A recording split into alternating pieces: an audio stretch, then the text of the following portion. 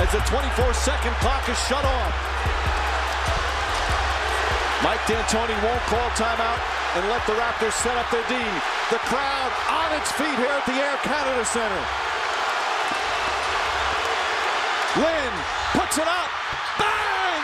Jeremy Lin from downtown, and the Knicks take the lead. Amazing here at the Air Canada Center.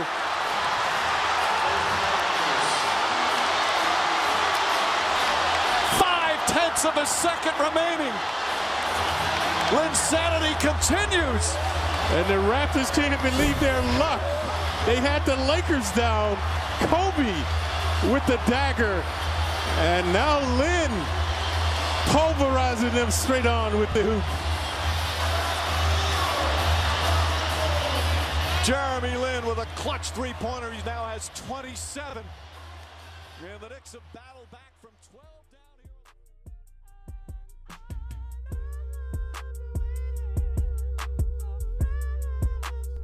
Now that was a moment that all Knicks fans will remember fondly, as fond memories have been hard to come by for Knicks fans in the last 2 decades, as our guest today can attest to.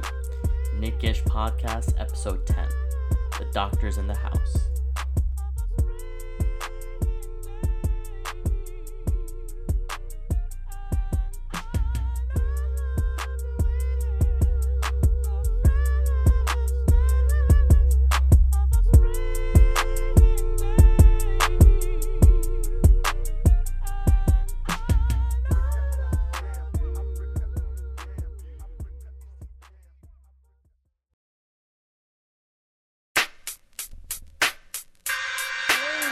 Right at the body of Anderson Varejao. Welcome to your Kodak moment, Anderson Varejao. James touches, puts up the three. Won't go. Rebound back. Back out to Allen. His three-pointer. Bang! Tie game with 5 seconds remaining.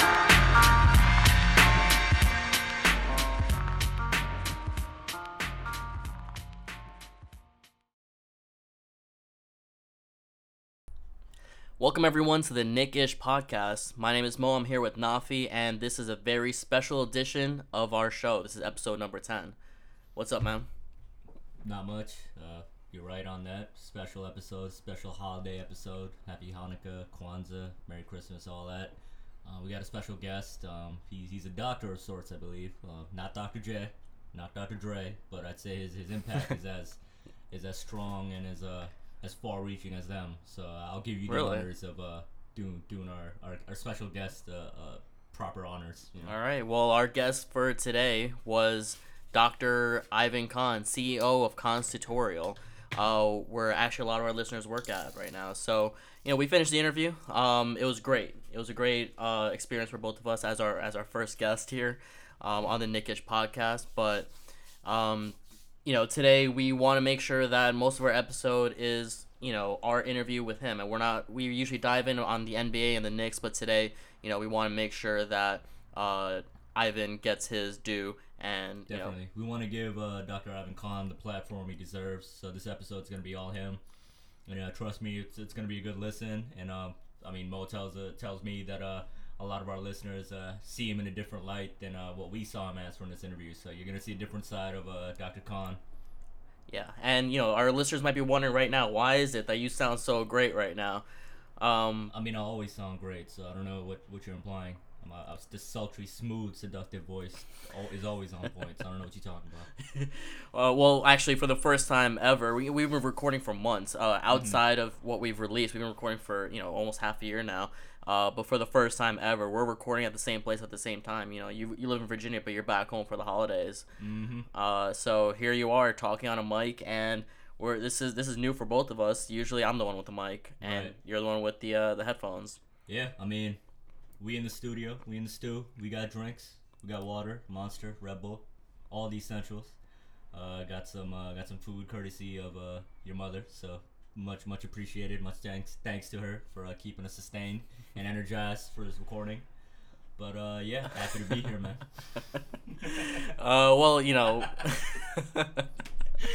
Shout out to my mom. Big shout out, the OG of all OGs. All right. Well, we want to make sure that for this episode, it's all about our interview with Dr. Khan. So, without further ado, the doctor is in the house.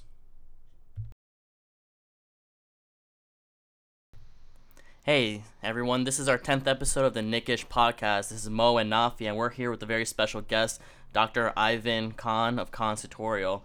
Ivan, thank you so much for coming on to the show. Absolutely, guys. I'm really excited to be here. Thanks so much. Yeah, we're really looking forward to the conversation. This has been in the works for a little bit, and we know you're a big fan, so that's probably the main reason we brought you on. Absolutely. And happy holidays to all the listeners out there. I'm a big fan of the show. Yeah. A lot of our listeners actually work at Khan's Tutorial, and they are your employees, but and they're all very aware of how much of a big Knicks fan you are. So, tell us a little bit about Khan's Tutorial for the listeners who aren't very familiar with it and what Khan's Tutorial is about. Absolutely. Khan's Tutorial is a tutoring and mentorship academy, mainly focused around 11 locations around the outer boroughs of New York City. We cover everything from K through 12. Do a lot of work around the specialized high school entrance pathways.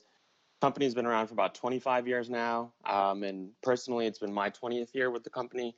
Having grown up as a really proud New Yorker, as a Queens kid, it's really fulfilling to get to do this work today and get to work with a lot of folks that are, grew up similarly to me. So it's really exciting, and through that, I get to chat a lot about the Knicks at the office too, which is always fun.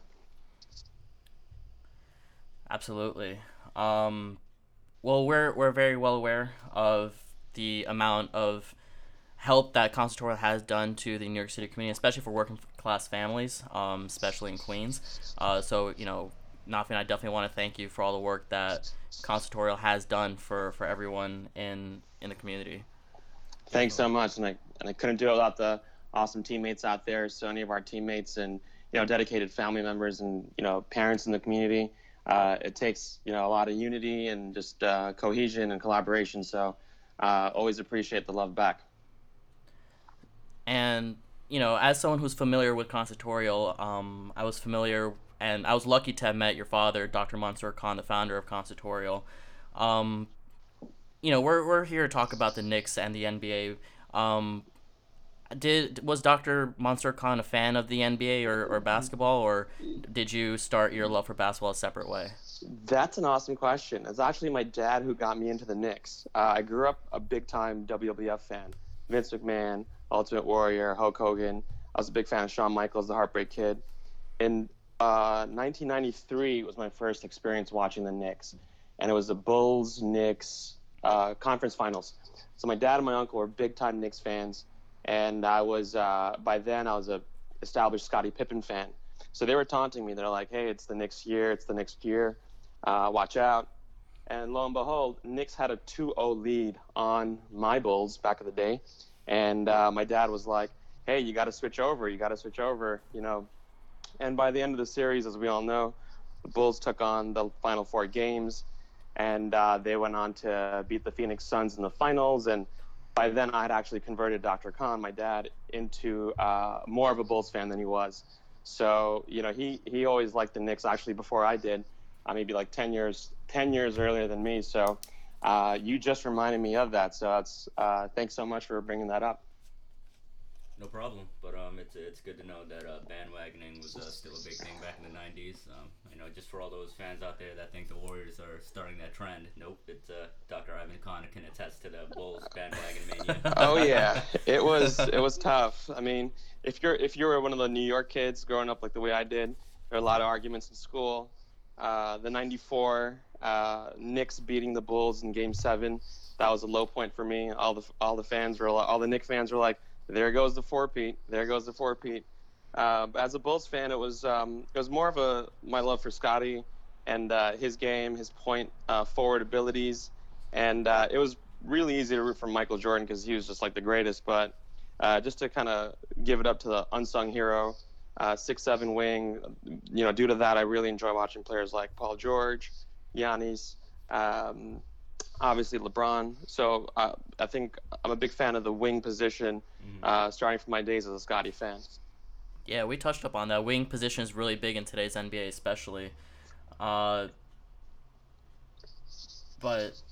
for someone who was a big Bulls fan back in the day. Can you go a little bit more in depth of what the Knicks were to the high school students or the college students who had a winning team versus what we experienced, which was a very losing team? I'll tell you something, man. As a Bulls fan, the Knicks were the one team that we feared the most. I think in '92, the Knicks took the Bulls to 7 games and to really fight through before the Bulls went on to beat the Blazers. By '93, late '93, Jordan had taken his retirement. So that was really a fantastic opportunity for Patrick Ewing to really take the team to new levels. And then, Reggie Miller comes into town and really put that into question. And it was a really tough-fought series. So while Jordan was away, Reggie Miller took the crown of like the biggest Knicks villain. And that just led to a fantastic 1994 trip to the finals. And just to get to beat the Pacers was probably really fulfilling for Knicks fans. And by the time we, as a Knicks, as Knicks Nation, faced the Rockets, that was a crazy time because the OJ thing just popped off right then. There was a Game 5 chase when the OJ chase was actually on live TV, and we're like, what the heck is happening? Like, can we watch the game? And then the Rangers had just won after like a 54-year drought. They had won the Stanley Cup. So all this stuff was going down, and Giuliani, good old Mayor Giuliani, was like, go Knicks in the Rangers parade. And Game 6 was incredible. We fell just short. And, Game 7 is John Starks' history. So what do you guys know about Game 7 and Starks' shooting night and Riley's coaching that night? It was classic Knicks. That's what we know. Classic Knicks. I've got similar to your background, I guess. I'm pretty sure I touched on this in an earlier pod, but I grew up in a house with 3 other uncles that were Knicks fans and / WWF fans, so that fanhood kind of got passed on to me. So I was a young child in that time, but I do remember for the years afterwards, there was always a bit of disdain for John Starks in our household, just for his shooting numbers. And I see a lot of current-day Knicks fans kind of compare J.R. Smith's tenure to that. Just so frustrating at moments, but also fun. So as somebody that didn't really experience that live, just to hear I guess that Starks, just to hear about his infamy is kind of rings true to this day, just because of the J.R. Smith experience. But I know it's like on a much smaller scale. But you did bring up. Sorry, not to cut you off. Go ahead. No, it was crazy. The one thing I'll say about that Starks game, I was watching it live, and I kept asking myself, why aren't you putting Hubert Davis? Hubert Davis was off the bench. He was Starks' backup. And he was having a good series as a backup, and Riley just wrote out, he lived and died with Starks. And oftentimes I blame Riley a little bit more than I blame Starks. But go ahead. Yeah, no, Riley didn't want to bench Starks. He just kept him in the game. But it's interesting that you mentioned all these points because to us, it's basically kind of like folk stories, and we just only see video footage of it and Wikipedia articles on it. But yeah, that season, the Rangers won the Stanley Cup. I know Giuliani really wanted to make sure that the Knicks brought a title to the Garden too, and I think for the first time ever, there would have been a Stanley Cup and NBA title banner in the same year. So that would have been historic, but it was very Knick-Ish time, right. The 90s. Oh yeah. And I guess a lot of the refrain I hear from a lot of older Knicks fans is just the 90s itself. That whole decade is just a testament to the fact that New York City is a basketball city, despite all the 15 years of mediocrity and dysfunction we've had so far. Just whenever the Knicks even like reach that kind of level, it's always the cities, you could feel it in the city. It's just people are, suddenly Knicks fans everywhere, So I felt like just me and Neloy, we were almost robbed, or me and Mo, rather, were robbed of that kind of experience. My co-host over here, Mo/Neloy, does not like the fact that his name is out there, but but yeah, I guess you touched on it already, but just would you say that's true? Just that New York City really is a basketball city, and the 90s were the perfect encapsulation of that, or I think that's an understatement. I mean, it was crazy back then, man. I mean, the Knicks were on TV, like the commercials for like the Wiz was about the Knicks. Like there's a lot of like just conversation around the Knicks, and the whole team identity was very different. We had Derek Harper at the 1, John Starks, lame-ass Charles Smith, Oakley, and Ewing. And, like, Ewing really held it down. He was, yeah, I wouldn't like. He was similar to Anthony Davis in the way he held it down for his team without any help, and with that, without enough help, and with that, it was a much tougher team. And the way Riley coached the Knicks, other teams weren't scoring above like 80, 85 points. It was such a tough, grinded out kind of team. It was similar to the '04 Pistons, and they really, really took off that whole bad boys of Detroit late '80s formula. And later on, by the time '95 happened, after Ewing's finger roll, which I watched live on TV, and it was like, wow, like you got exactly. I don't want to hurt you guys. I don't want to twist the knife too deep too early. But right after that, that's when Riley had enough, and he left us. He left us by fax for the presidency down in the Heat. And since then, the culture of the team really shifted to more athletic, inside game. It's trying to move away from dump it into Ewing. It was more of a Allen Houston got signed the season after, and it started ushering in a new era of more of shooting and wing basketball by the time Sprewell got there too. Yeah, we can only imagine what it was like for the 90s. I wonder sometimes, is it worse seeing that missed free throw, that missed finger roll by Ewing, or that game that John Starks had versus seeing them completely miss the playoffs? But I'm sure it'd be nice to see them in the finals once in a while. I'd prefer that kind of disappointment at this point, Me too. So you guys watch games live, or you guys watch the finals in your house with your uncles and your father, and everybody was just rooting for the Knicks, and they all saw that missed layup, huh? Oh yeah, I mean, I personally, I'll let Nafi go after me. I mean, I watched it with my dad and my mom in the room, and sorry fellas, I was actually rooting for the Pacers. I was a Bulls fan, so I was trolling. I was like, oh man, I hope he misses the shit. And then he actually did, and I'm like, oh my. And then Antonio Davis grabbed that rebound, and I was like, oh my god, I still couldn't believe it happened, because I thought it was again the Knicks' year to advance and then get through. And if it came down to the Magic and the Knicks, I think the Knicks would have really, really beat out the Magic. So it was a really unfortunate incident, in Knick history. So, and then, the whole team culture changed ever since that finger roll. A lot of things changed after that playoff series for the whole organization. Right.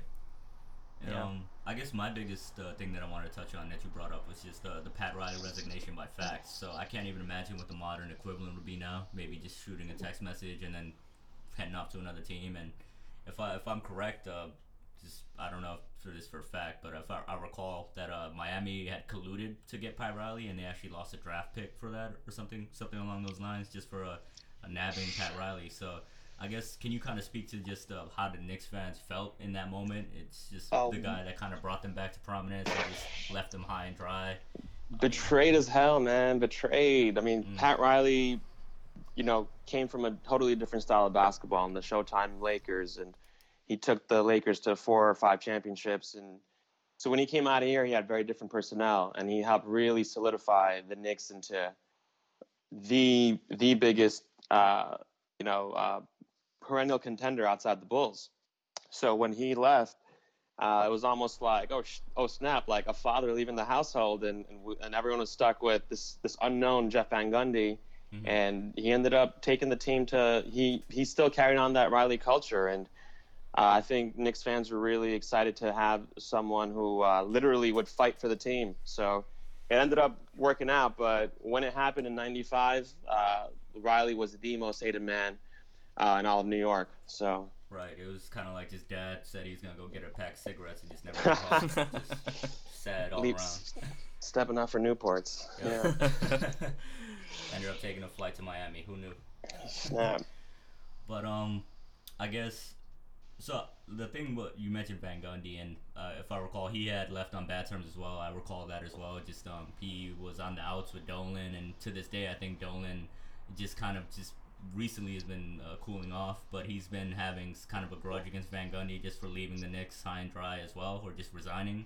So I think the Pat Riley and Van Gundy thing, or at least from where I sit, it stood as a an example of the Dolan issue. So if I recall, Pat Riley wanted the same kind of power he received in Miami in New York, and once he didn't get it, he did what he had to do to leave, and yeah, he betrayed us, but at the end of the day, he picked up 2 championships with Miami, right? So I think I guess where I want to pivot to is just James Dolan. I know he took over the team in the 90s, and you've obviously got a wealth of basketball knowledge and as a fan and that kind of experience. So can you speak to your feelings to Dolan? Do they match the kind of disdain that me and Mo have over here? Or Fuck that guy.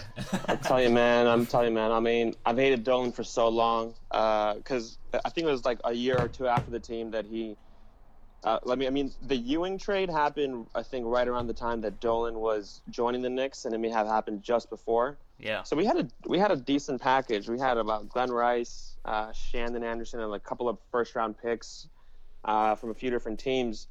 And I've been looking it up. I have no idea where those first-round picks went. So they all just freaking disappeared.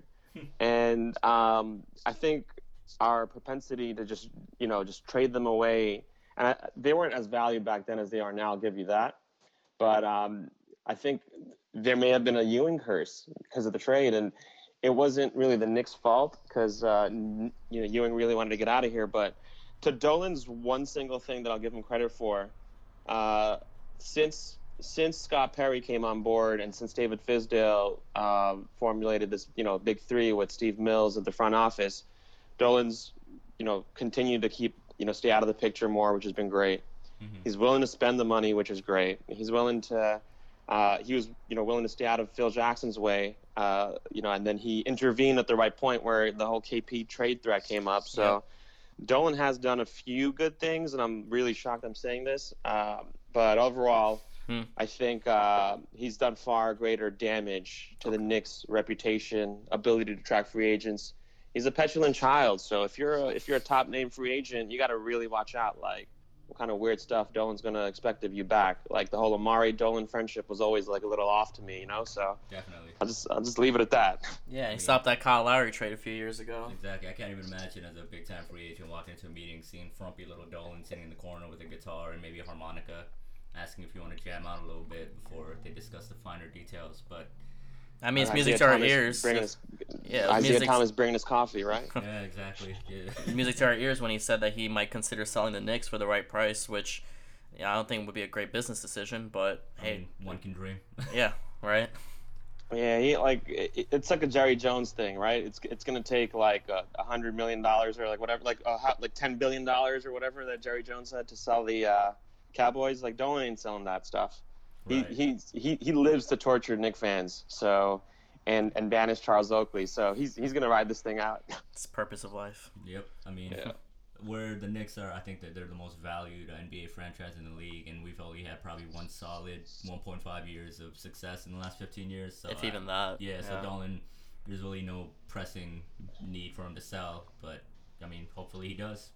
I mean, that Chauncey amnesty still haunts me. I mean, getting rid of Chauncey at the end of his contract year and using the amnesty on him, where we could have saved it for like Amari later and still paired up Melo with a better fit. There's a lot of things that we effed up on, but was that a Dolan decision? I thought that was a Donnie Walsh decision. Like Donnie Walsh, as much power as he had, it was always Dolan overriding his stuff, because Dolan is the one who forced the Melo trade to give up, the whole, the kitchen sink or whatever, where Melo, waited out. Go choose Brooklyn over the Knicks. See what happens. Melo wasn't going to choose Brooklyn over the Knicks. Right. But the thing is, the Nets did come back with the Darren Williams trade the day after. Oh, so yeah. Who knows if Carmelo would have stayed back in Brooklyn for money, because Melo's always been about the money, right? Yeah. Right. I think the amnesty, that might have been a Donnie Walsh move, but like you brought up the Amari friendship with Dolan, I think there was no way that amnesty was going to be used on Amari in that situation, so it had to be Chauncey. So there you go. It ties back to Dolan, So Amari was the teacher's pet at the time. So him and his red wine baths. Yeah, I mean, I'm sure at the other end of that picture, I think maybe Dolan was the one that took that picture. Who knows? In the tub. Pretty much. he probably poured the wine into the bathtub. So made sure the temperature was just right before Amari hopped just in. Right. Sing him a tune. Anyway, pause. What else we got? So Ivan, what turned you to a Knicks fan then? At what point was it?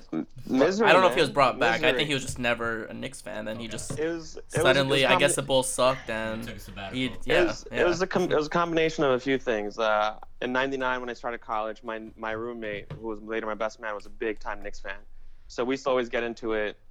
We watched like the Knicks Raptors series in 2000, Knicks Raptors in 2001. So he was a big time Knicks fan, and he was always watching the games in college in our apartment. We lived in Harlem at the time from '99 to '04.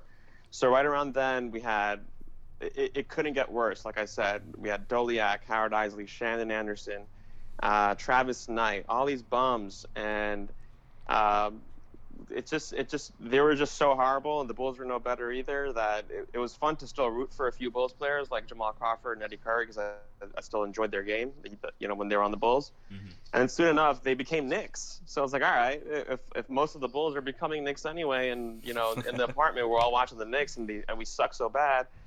I just ever since 02, 03, it just stayed. And I think a little shortly after, Isaiah got signed on as the president. Again, every time we had a new front office, we're like, all right, things are going to change. The new regime, this Nick Saviors, and it's happened so many times, even in y'all lives. So you guys have seen it and lived through it through Larry Brown, Donnie Walsh, Phil, now Scott Perry. So we see it. Yeah. So, you've seen those 90s Bulls, the Jordan era. If you had to choose, right, because since you've seen extensive amount of games for the Bulls, who would win, Bulls or today's Warriors? Great question, man. I mean, I think if it was the KD Warriors, you may have to give it to the Warriors.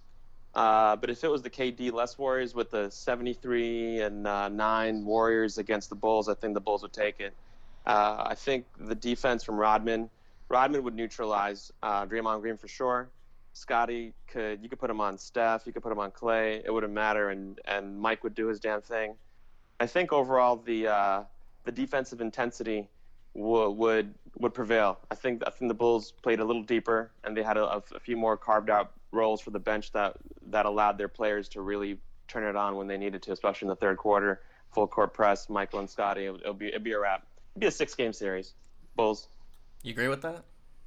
I have a couple points. Well, first Go of all, for it. I know you're Mo put me onto your Twitter name, Knickspert, so I assume I take, and from just speaking to you, got a knowledge of the game. So, do you subscribe to the belief that for that matchup to happen, it would have to happen in 2 different rule sets, just because it was 2 different eras and the rules are so different now? That if the Jordan Bulls were to play the Warriors with today's rules, I think advantage Warriors, just given the talent and the discrepancy in the rules, Great point. But if it were to take place in the 90s, I mean, game 6, Bulls in 6, but I think you bring up an excellent point. I mean, the game in the NBA is so different now, and a lot of it started with the Warriors and teams like the Blazers and the current Rockets trying to copy the outside-inside game. Mm-hmm. Before, it was a lot more of a half-court sets with the whole triangle, and this is when the triangle actually worked, when you had players who could run it. Right. So it'd be tough. I absolutely give that to you, and it come down to Coach Kerr versus 7th man off the bench Kerr, and a few little intangibles, and different things could sway the matchup. But you bring up a great point. The outside shooting the Bulls didn't have the way the Warriors do. Right, and just I know the Bulls, they were obviously running through Jordan and Pippen, and Rodman was doing his thing too in that second iteration of the Bulls. But I don't think any of those big men could keep up with that death lineup that the Warriors could throw out there. Draymond Green at the 5. If you put Pippen on Clay or Scott or Steph, does that mean Jordan has to chase around the other one? Kind of wear down his energy. Cause, Phil would probably put Scotty on Steph. Mm-hmm. He'd keep Mike on Clay, because Clay doesn't run around as much as Steph can. Okay. And whether your wings like Harrison Barnes have you, or whoever it is before KD. We had some defense off the bench, but it'd be tough. I'll tell you that, man. I mean, they match up pretty nicely at that point. I'll tell you that. I'll give you that. Definitely, and I'm one that believes that styles make matchups. So I'm not a big fan of seeing 2 similar teams playing each other just because they both know what they're running. I just like that kind of contrast. So, I mean, right now, you see the game, everybody's kind of going towards the same thing. I think the only team that's, like, kind of veering in the opposite direction is the Grizzlies. So, I definitely feel like that matchup, 90s Bulls, whichever iteration is the best versus today's Warriors would be the biggest clash of styles we'd have ever seen in any kind of possible matchup. So, now I'm curious. Would have been fun. Because with Scottie Pippen, he doesn't have as many historic moments as Michael Jordan, and growing up as a young man, why would you like Pippen more than Jordan? I'll tell you one thing, man. All of Pippen's moments were infamous, all for the wrong reason. I mean, whether it was his migraines against the Pistons, sitting out the last 1.8 seconds of a freaking playoff game against the Knicks, to be proven wrong by Phil Jackson because Kukoc hit that shot.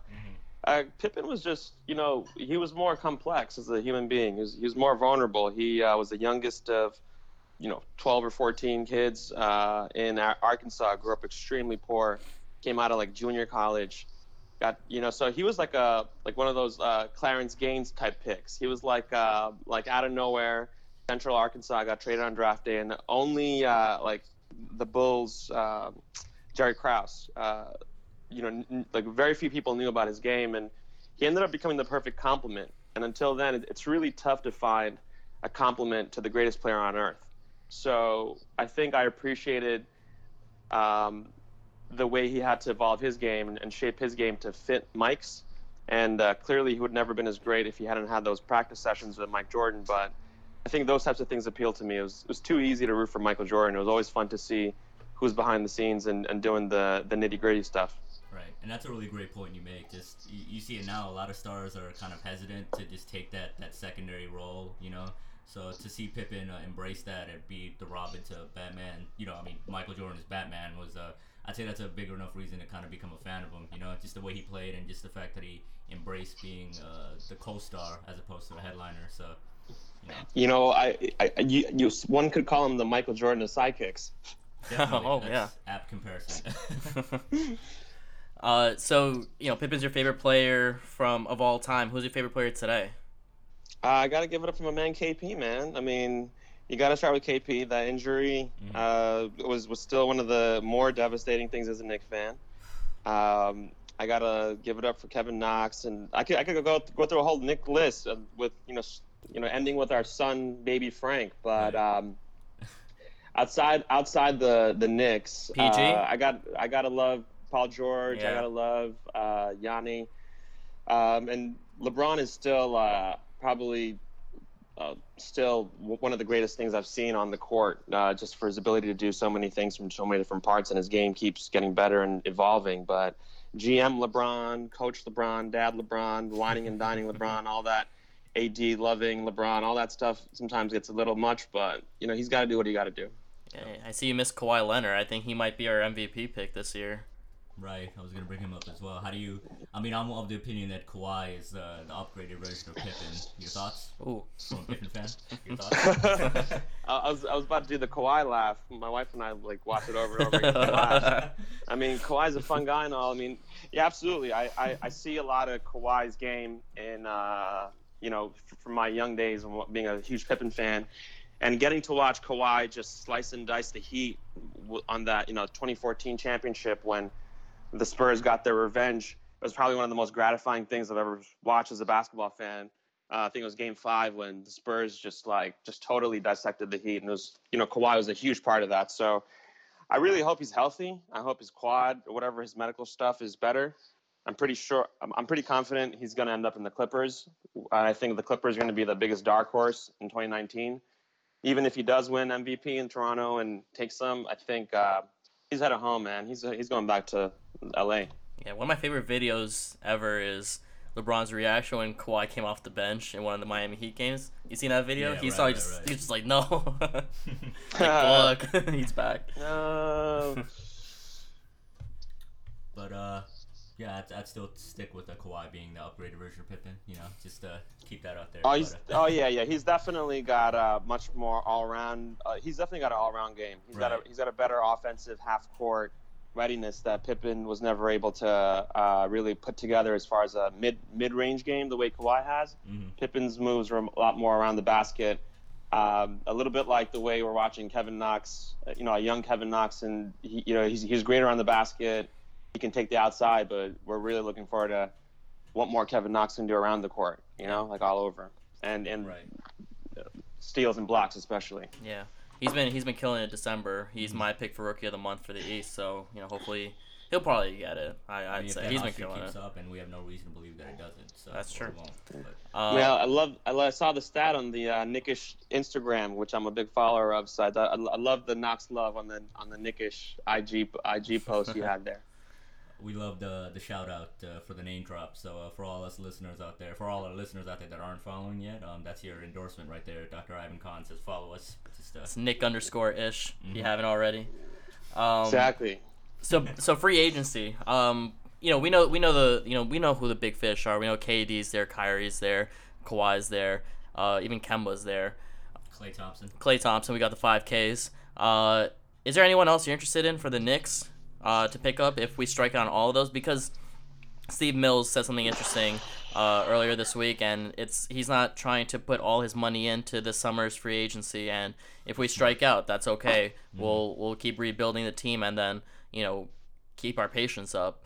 And the New York Knicks fan base isn't really a patient fan base. Right. Maybe you are. I know Nafi and I both are. So, are there any other players that, you're watching out for the Knicks to pick up if we strike out on the 5Ks? I think anyone, if we start on the 5Ks, and I'd like to start off by saying I think the most likely of the Ks would be KD, then either Kemba or Kyrie.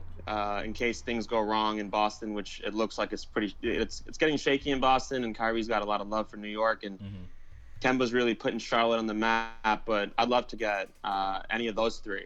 Right. But Kawhi's not coming to New York. He's not even looking our way. Clay's looking maybe towards LA or just re-signing in Golden State. So once those guys are off the board, I'm thinking about other next tier free agents that support the development timeline that we got going on.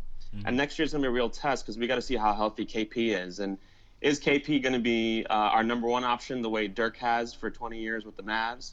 Or is KP's health going to restrict him to a secondary option? Similar to maybe not Powell's game with the Lakers, but how Powell had to, evolve his game to be a great second banana to Kobe's prime years for those second set of championships. So to answer the question, Milwaukee has to figure out, re-signing Bledsoe, Middleton, and they got Malcolm Brogdon. And if any of those guys are available and if they fit well with KP's timeline, I think we should be having some conversations there. Terry Rozier, I don't want to overpay for Terry, so I'm really reluctant about what his demands will be. D'Angelo Russell's a restricted free agent, but I don't see the Nets letting him go. And if not, let's just go for low-risk deals of younger people. I mean, Alfred Payton, if he can maybe turn it around if things don't work out with re-signing Moutier, because we have our own development to think about from our own Knicks players. So those are just some of the names out there. I'm really focused on the guards because it looks like hopefully we'll get a good forward or wing through the draft, hopefully. Is Kemba worth the max contract? You think so? If we had all that money, 38 mil or whatever number it is, and Kemba is willing to come to the Knicks, but he wants that max contract. You're Scott Perry. Are you gonna sign Kemba to the Knicks? It's tough, man. I mean, Kemba really worked hard and is really playing maybe even above his natural talent level due to how hard he works. However, it all depends on how well KP plays. If Kemba's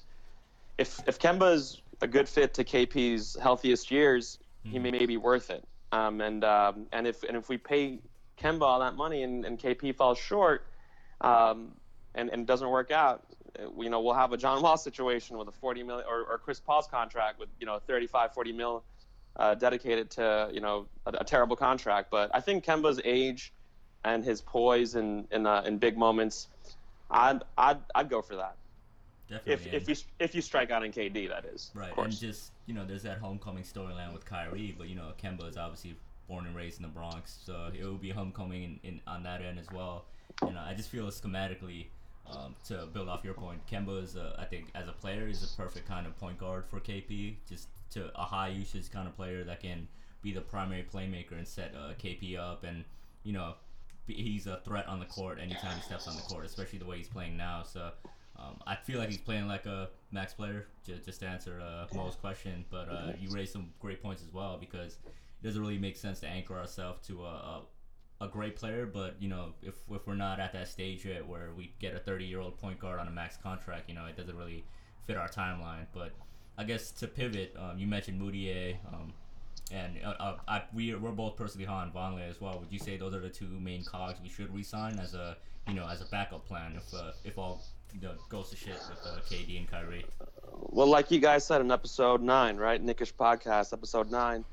You definitely got to do Vonleh before Moutier, because we don't know how healthy KP is going to be.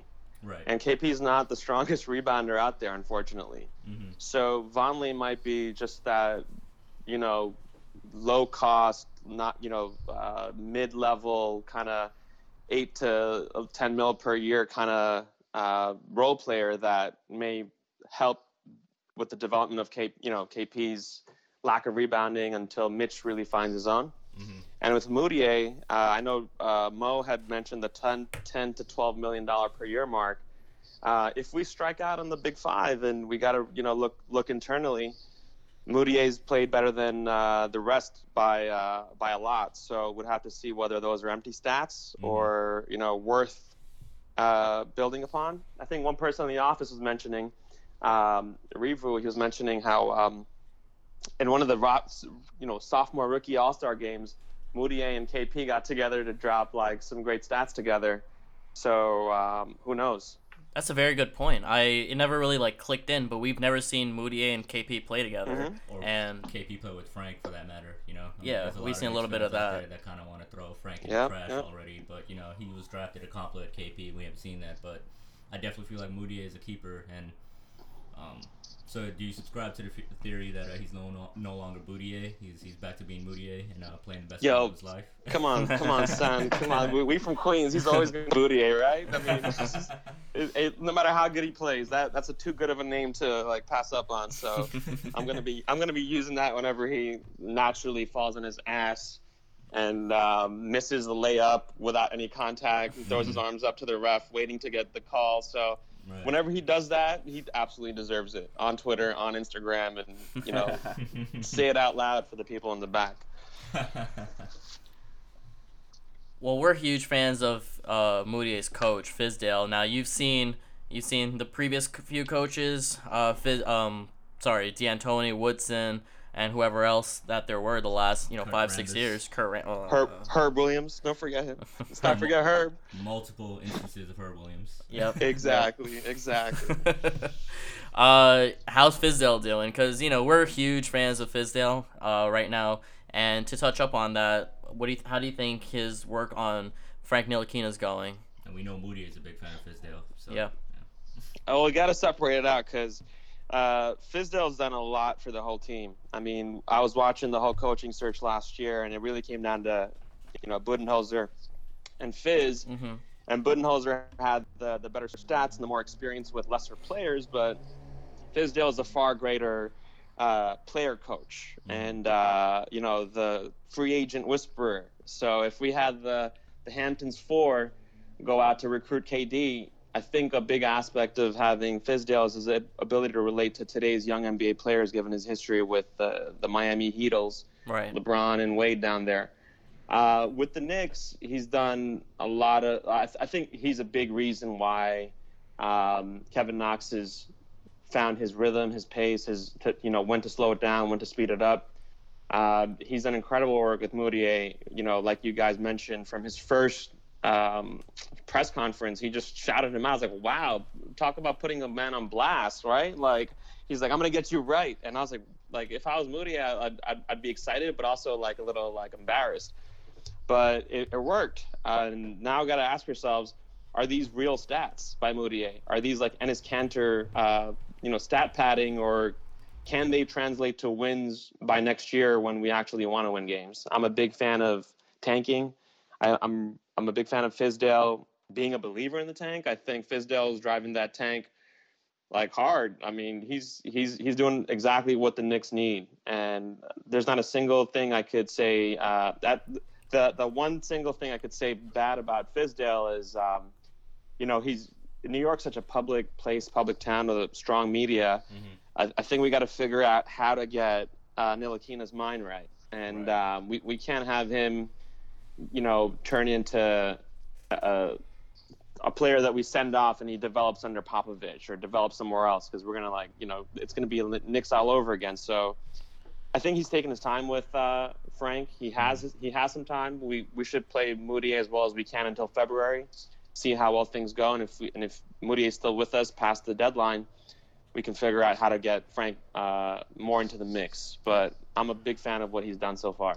Yeah, it's great. It's great to see that we have fellow Knicks fans who are as patient as we are, and patience isn't it wasn't a virtue for Knicks fans for a long time. So, for the 2000s time, probably the worst period of Knicks history, or one of the worst. Did you always feel like it was title or bust as a Knicks fan? Because that's kind of the way the front office felt, and that's why they kept making all these crazy trades. That's the message that was projected onto us for a while. We're one or two pieces away from contention, but was that the refrain amongst fans? I mean, we were young during the early 2000s, so. You got to give me a minute to gather my emotions, man. Those are some horrible times, and it's like. Speak on it. we tried the same formula over and over again. I mean, once the Ewing trade happened, we're like, all right, we're gonna go, point guard heavy with the Steph trade, and we were always ready to stockpile on stars, but just in the wrong point in their careers, or the fit wasn't there. Mm-hmm. We finally started another rebuild around the time that we struck out on Chris Bosh, Wade, and LeBron, and we had to settle for Amari. And then right when we were playing well, we gave it all up just to get Melo into the mix. Mm-hmm. I mean, all these short-term solutions, and I think that plus the Melo re-signing really put us back. And again, when we were in the middle of Melo's second or third year, we swung for Derrick Rose. And that led to us recruiting Noah. And Noah recruited Courtney Lee. So all these things kind of have a domino effect. And we kept swinging for, 8 seed, 7 seed, 6 seed. And I think the front office was a little delusional, thinking, these players could fit together. And, You forgot Bargnani. I mean, I'm not even going to go there. I mean, it's just tomorrow's Christmas, man. I'm not even trying to, ruin my mood with thinking about Andre Bargnani. But you guys are, kick me while I'm down, why don't you? But those are the types of exactly. Going down memory lane here. Oh yeah, so that's one thing Knicks fans do. We can out misery each other. Like, oh yeah, you want Bargnani? I'll take that, and I'll top you the Ronaldo Bachman, or this draft pick, or stuff like that. So very true. Amari hitting the fire extinguisher, breaking his hand. Oh my God! Some of the Amari stuff got a little extra. A little too extra, and he wasn't. His knees weren't good enough for him to be punching fire extinguishers. So I don't know why he thought he's the type of player who could get away with shit like that. So it was extra frustrating. Oh, and you forgot superstar Enes Kanter here. I don't know if you're a big Kanter fan. We clearly are. We love. I'm kidding. No, I can't even say it. We hate Enes Kanter. We cannot wait to see Kanter off the team. Guys, I've listened to nearly every episode you guys put out. I mean, Kanter is. I actually ran into Kanter at what's that? Lifetime Sky, like a few summers ago while he was with OKC, and he's just a goofy dude, man. I mean, to your point, Nafi and Mo. Why are you complaining so much? You know we're in the rebuild. You know we're not trying to give you development minutes. Right. And we know you're trying to get your stats padded for some team like Milwaukee to pull the trigger on you and give you a big contract because you got, 15 rebounds a game. So he has a lot of empty stats.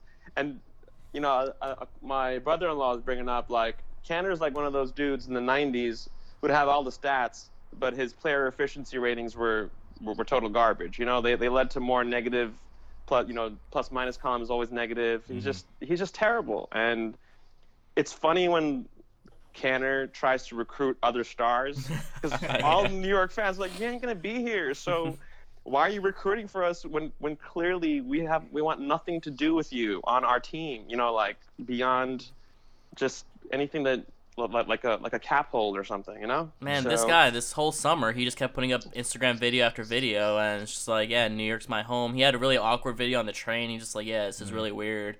At Times Square, and it's just like, he's going on ESPN talking about the Knicks, but at this point, he's like the least important player on the team. Right. I mean, Canner should be in like the Magic. Like he could fit in like Disney, like the whole Disney culture. And Canner, he could be like a Disney villain. He could be at Disneyland with the fireworks every night. Like we need to put him away in a city where he can really, like, where the community could love him back, because New York is not that city anymore. Right. Self-awareness and defensive fortitude, two skills that are not under a skill set. So that much we know. 100%. So, now we want to have some fun with you, Ivan. We're gonna go for it. We're gonna ask you some fun questions. You and I, we play basketball, once or twice, but I want to know who do you model your game after? It's different, man. When I was in high school, I used to think I was a coach. I was a streaky shooter. Okay. I was like a little bit of point forward. I like to, set my teammates up. But if I had the open shot, it was wet. As I grew older, and the players around me were, the one thing I never developed, which I really wish I did since I was a kid, was my handle. And I don't have a left, and I could only drive right at best.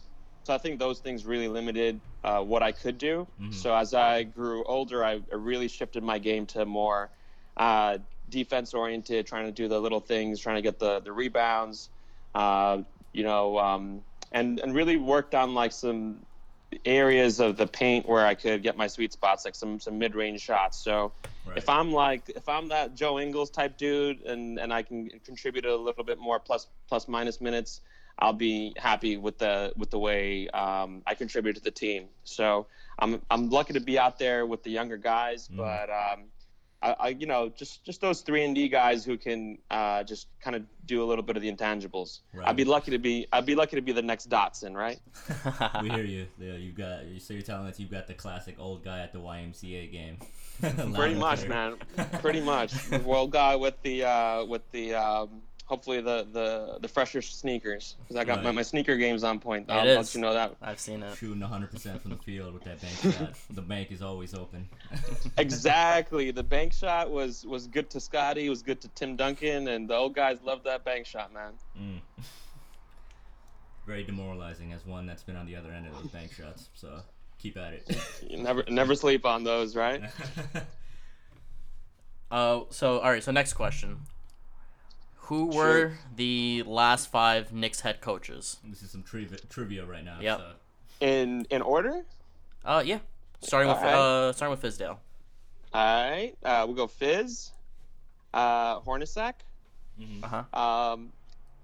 I'm trying to think who Derek Fisher's replacement was. It was Kurt Rambis. Yep. And then Derek Fisher.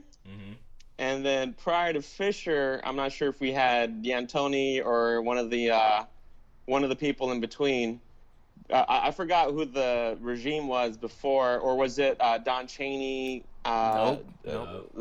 Come on now. Thinking way too bad. He won us a playoff game. Oh my gosh! Series. Oh my gosh! I can't believe it was a very successful era. Coach Brown. We should have never gotten rid of Mike Brown. Brown. What's his name? Not Mike Brown. Like the guy from Atlanta. You guys know. You're close. Woody. You're close. Woody. Yes. Woody. Yeah, exactly. I meant to say Woodson, but him and Mike Brown with the bald heads, and like I think they coached like on the same. I think they're like assistant coaches on the same team or something. But Woody. Woody was one of our best coaches, man. I mean, he really got the most out of Melo, and I think he got kind of a raw deal. Coach Woodson, just because it was the Phil regime, so he had to put his own stamp on it, you know? I mean, we'll give you that, okay, 5 for 5. And, the Mike Brown, Mike Woodson thing, we'll also let that slide just because I think they're two coaches that most fans will kind of wonder how the hell did they coach 50-win seasons. So, I mean, they've been around, right? They had what, like the Lakers, the Cavs, the Hawks. They've all made the playoffs under those guys at some point or another. So it's been they've found a little value for themselves on the bench. Yep. What's next? Okay, so another trivia, some draft trivia. How about this? So the Steph Curry draft. Oh yeah. I remember like it was yesterday, guys. Oh, okay. I mean, I don't know if this question's worth your Go time. for it. Just go for it. Let's talk about it. Let's talk about that day. A lot happened that day. Mike Jackson died that day. Okay. That was actually my first foray into writing a little sports blog, entry about that draft. But let's relive it. What do you want to ask about it? Okay, so as we know, just historically, that 09 draft did have a lot of star-studded names at the point guard position. Unbeknownst to most casual listeners and fans, the Knicks actually did pick up a point guard in that draft. So, can you tell me who that point guard was? We all know Jordan Hill was a lotto pick, but who was the point guard we picked up in that draft? Wow, I forgot. I wish I remembered who it was. Was it a second round pick? It was a late first round. It was a late first round, right? It was a late first round. I remember staying up and then writing about it. This is such a good question, man. Was it Nate Robinson? No, close. Nah. I don't want to say close. Shoot. I'm trying to think. He's not still in the league. He can't be still in the league. So. Oh, he's definitely not still in the league. But, he's definitely not in the league. Oh my gosh, how horrible is this person? Who is it? Remind me, guys. This is probably the most frustrating point guard we've ever had, which is saying a lot. But Tony Douglas, do you remember him? Of course, I remember Tony Douglas, but I wouldn't even give him that title, guys. We had Chris Duhon, we had a lot of guys that did just as poorly as Right, but Tony Buster Douglas. We got to put some respect on Duhon's name. That's Knicks assist record holder, Chris Duhon. So. Oh, Chris! I used to love calling him Chris Doodoo because his game was just terrible. It just so he got overpowered. So, I could go on and on, but wow, I can't believe you took me back to Chris Dookie, right? Oh my gosh, Tony Douglas, hilarious, guys. That was a terrible day. I mean, like if you grew up in my era or any immigrant kid around the world, Mike Jackson, for all of his shortcomings off the stage, he was one of the greatest musicians we all grew up around. Definitely. And he had died. I was driving home because I was really looking forward to the draft, and I can't believe that David Kahn effed up like that, and he got Ricky Rubio and Johnny Flynn, just leaving, getting us a little bit closer to Davis and Steph Curry, and then of course Don Nelson and the Warriors had to screw it up for us. And I think at that point the Knicks just spazzed out. Like, we didn't know what to do. Right. And Brandon Jennings, he never really panned out, but he was still there. And we went with Jordan Hill, and it was another wasted draft. Yep. I just remember D'Antoni saying, Jordan Hill reminds me of Amari, and I just figured, okay, I mean, we'll see where that goes. And then I think it was 6 months later he got traded to Houston for cap space. So typical Knicks pick and a typical Knicks move with that pick. So it was the worst. All right, you ready for the next one? Yeah, guys. Let's make it a little more chipper. It's the holiday season. We got to cheer up the fans out there. Well, we're gonna take you a little bit back to the '90s. Because right now, Nafi and I can name all the Knicks players on the team right now because we're big Knicks fans, but you're a big Bulls fan. Can you name 7 players on the 95-96 Chicago Bulls team? Go all day. Ready? Starting lineup: Ron Harper, Mike Jordan, Scottie Pippen, Dennis Rodman, Luke Longley. Bench, you got Judd Bushler, Randy Brown, Bill Wennington. You had Bison Daly, Brian Williams, who, rest in peace. You had John Sally. You had Robert Parrish. You had Tony Kukoc, I already named. You had Judd Bushler, Steve Kerr. Who am I missing? I think you've got it down pat. So. I think I got the whole team. Yo, if you're an obsessed basketball fan, like all of us are, and that's your team. Right. And like when you're a fan like that, you're rooting for the biggest bum on the floor to get his minutes. Like, oh man, Judd Bushler's in the game. That means we're about to win this shit because he had the hustle stats, and everyone had a role. So 96, 97, 98 Bulls. I'm there. I got it. I got you guys. What's next? Okay. the Knicks were a pretty shitty team the last 20 or so years. What was the worst Knicks loss ever? The worst Knicks loss. Is that an opinion or like a fan? The whole Based off fan numbers, thing? based off the score. I would not know that. There are way too many. But I'm sure there are a lot of 50-point games. But I'll tell you one thing, and a good mood for the Knicks. In '96, there was a spring game, nationally televised. I'm not sure. I think it may have been at the Garden, and the Knicks whooped the Bulls' ass by like 40 points. Mm-hmm. And it was one of the first times the Bulls wore their black Bulls jerseys with the pinstripes.